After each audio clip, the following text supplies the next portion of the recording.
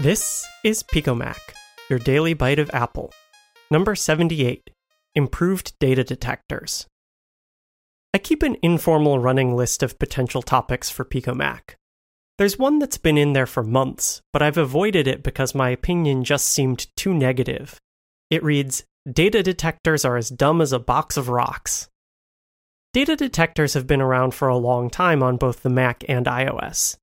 They first appeared in Apple's Mail apps, doing helpful little things like highlighting addresses or phone numbers so you could act on them quickly. Those data types made sense for such a feature. If pressed, I could probably write a quick and dirty regular expression that would match them just about as accurately as the detectors do. But highlighting phone numbers wasn't what provoked my ire.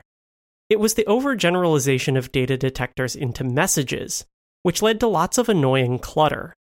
In an effort to be helpful, messages would take phrases like, "What are you making for dinner?" and underline "for dinner," offering to create a calendar appointment.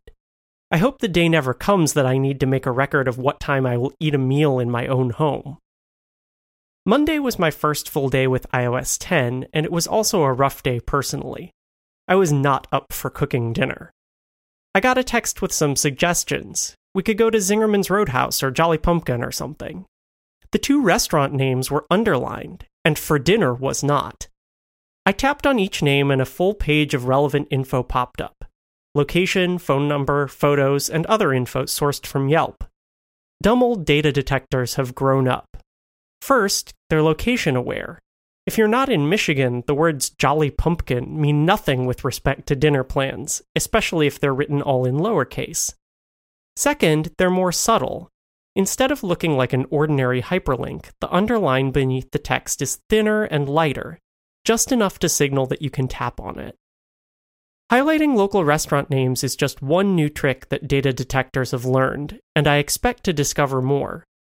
It gives me hope that someday it will be an OS-level feature to perform more complex data detection, like taking an email signature block and automatically parsing it into a full contact card. Today, that's best done by third-party apps like Interact. It's also promising for Apple's ability to do smart things with proactive or context-sensitive data on the fly. If data can be detected and acted upon instantly, perhaps someday Siri will no longer have to say, "Let me check on that," in response to very simple queries. And whatever future data detectors bring, one thing is certain: I won't be rolling my eyes at texts about dinner anymore.